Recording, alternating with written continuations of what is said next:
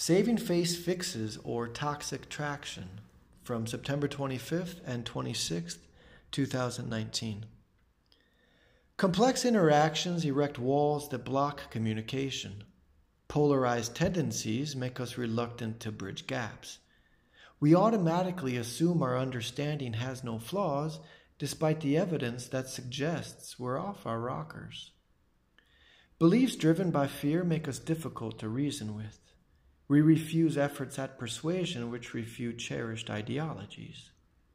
Hands clasped over eyes and ears, we summon the audacity to speak. Ignorance is contagious. Poison pills are mass-produced. Stricken by a sickness of needing to be vindicated, validation has us jonesing for the quickest fix. We despise appearing wrong even though it's normal. Adjustments to our behavior promote better balance. We claim to know the full story, a sham tactic for saving face. Differences of opinion widen as objective truth wanes. Our news sources fib before announcing commercial breaks. Unbiased dialogue has a tough time finding traction. We long to be astounded by the other side's malfeasance.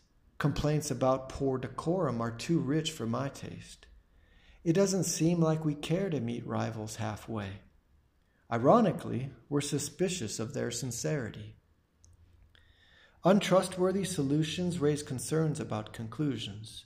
Those who disagree are vilified to ward off debate. It hurts to be discredited by those who ought to strengthen. Wary of opening up, we wallow behind the scenes. Depression manifests in a wide range of delusions.